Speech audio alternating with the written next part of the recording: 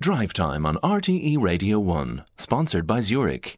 When investment performance matters, make sure your savings are with Zurich. Visit zurich.ie to find out more. Now, with only 2 years left in Ireland's first carbon budget, the Climate Change Advisory Council has come out today to voice some concern. They say that despite progress in certain sectors, it's unlikely that the targets of that budget will be met. I'm joined on the line now by Mary Donnelly, who's chairperson of the Advisory Council. You're very welcome, Mary Donnelly, to the programme.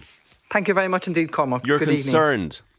Evening. Yes, we are concerned because we had basically 295 million tonnes of credits to spend. We're spending them too fast.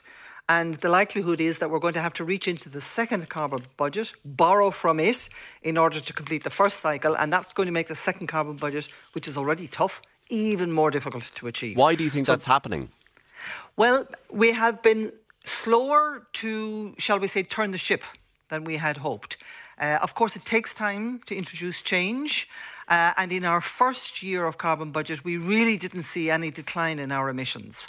Now, we have started to see a decline, small, but nonetheless in the right direction across most of the sectors. So agriculture, enterprise, electricity, buildings.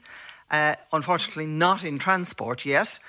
But the rate at which we're reducing emissions and the speed at which we're doing it is not enough to stay within the carbon budget. Okay, so can I that's pick you really up on the concern. Can I pick up on transport? It's almost like a report card on the government's efforts and the various sectors' efforts. Why aren't we seeing a decline in transport? So on transport, we are, it's a combination of a whole series of things. So we are still have very high levels of passenger kilometres in Ireland. So people are still using cars for getting around. Part of the reason for that is that our public transport system has not been sufficiently developed and is not sufficiently available for people at both an accessible and an affordable rate. And that's a process that is being addressed but not fast enough, and the rollout is not quick enough. And therefore, passenger emissions have not been declining. Could the public transport system ever be accelerated quickly enough within this carbon budget timeframe in order to meet the targets in this sector, do you think? Yes, it could. The short term is basically to fund, it would have to be buses because, as you know, rail, be it Lewis or Dart or indeed the Metrolink, takes a lot longer. But the short-term solution can be delivered through buses and the availability of affordable, cost-effective and efficient buses for the population. OK, and who's responsible ultimately for not achieving that then?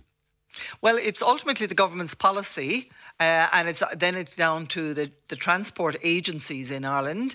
It takes a little bit of time, certainly, to get buses, and especially to get electric buses, and then to charge them, to make them available, to have the drivers that are there. Mm-hmm. So it's a question of, we have a target, we know what it is we need to achieve, okay. We need to plan the process and then implement it efficiently. Okay, so transport is falling down. Where else are we falling down in your opinion? Where could the rate of progress be a lot better? There is one area specifically, and of course it is a double-edged sword here in the Irish situation, and that is with regard to emissions from cement. Those emissions are going up. Part of the reason, of course, is because we have a housing shortage and therefore we're building more houses, which is logical and we understand that. But the council has been calling on the government to adjust the building regulations to allow for and indeed even encourage greater use of timber in the construction of houses and homes. And if I just give you a small illustration, in Scotland, similar climate to ourselves, 80% of their construction is coming through using timber. In Ireland, we're at about 40%. Okay. And, we grow the timber. It's a home industry. It's very efficient. It's moderately cheaper. So what we're saying is adjust the building regulations and the construction practices to use more timber where we can have better embodied carbon. Would be far more climate friendly. Did you get a response from government on that? We're looking forward to improvements in the regulations. Did you get a response from them? Not fast enough, no. Did you get any response? Not enough yet. Why do you think we that have is? put this in our recommendations now for 2 years, and there is an element of surprise that recommendations are not being acted on quickly enough. From the council's point of view?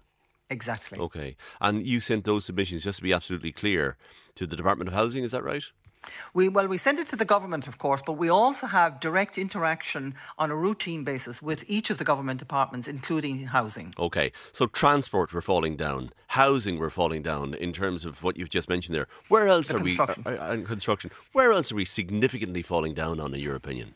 Well, it's not so much that we're falling down. We are making good progress in a couple of areas. And of course, part of the message today is that when we put our minds to it, we can achieve. So we have achieved emissions reductions in, for example, the electricity space. So the rollout of wind and solar farms allows us to use renewable electricity, which is our own, which is better for the climate and, of course, better for our pockets because it's cheaper.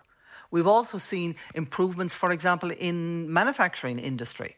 Our, industrial output is growing, but it has successfully decoupled emissions growth from economic growth. And that's a very positive issue that we can see. And of course, in terms of retrofit of houses, that is being rolled out quite successfully.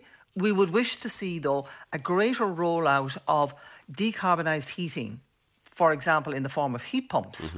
And, would call on the government to look at the policies that are in place for the support of the installation of heat pumps in existing houses in the country. Okay. So it was significant progress on wind and solar farms and farming, agriculture and retrofitting and so on. The reason I'm putting a focus, and I want your opinion on the areas where we are falling down, you correct me if I'm wrong, Mary Donnelly, if we don't achieve these targets in the first, the carbon budget timeframe that we have now, all sectors will have to do more, will they, in the next one? Oh, absolutely, yes. Because we have a legally binding target of a 51% reduction in our emissions. And the sectoral ceilings that you have at the moment have been done on the basis of achieving that.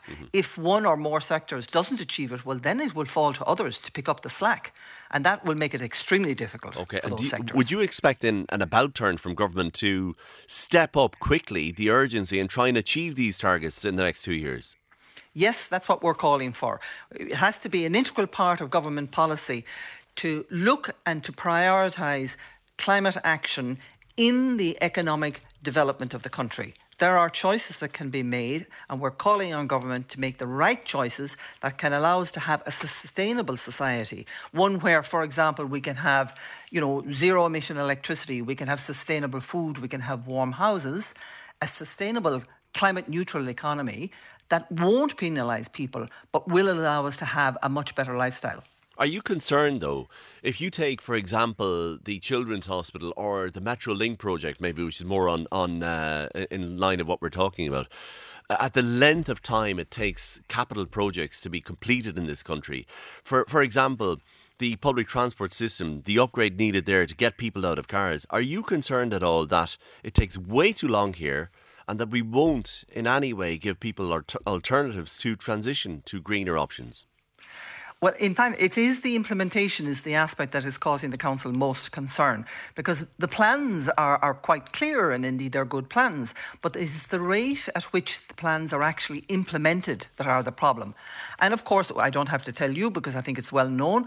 I mean, if I just take our whole planning and consultation procedures are such that our rollout of plans can be delayed for years.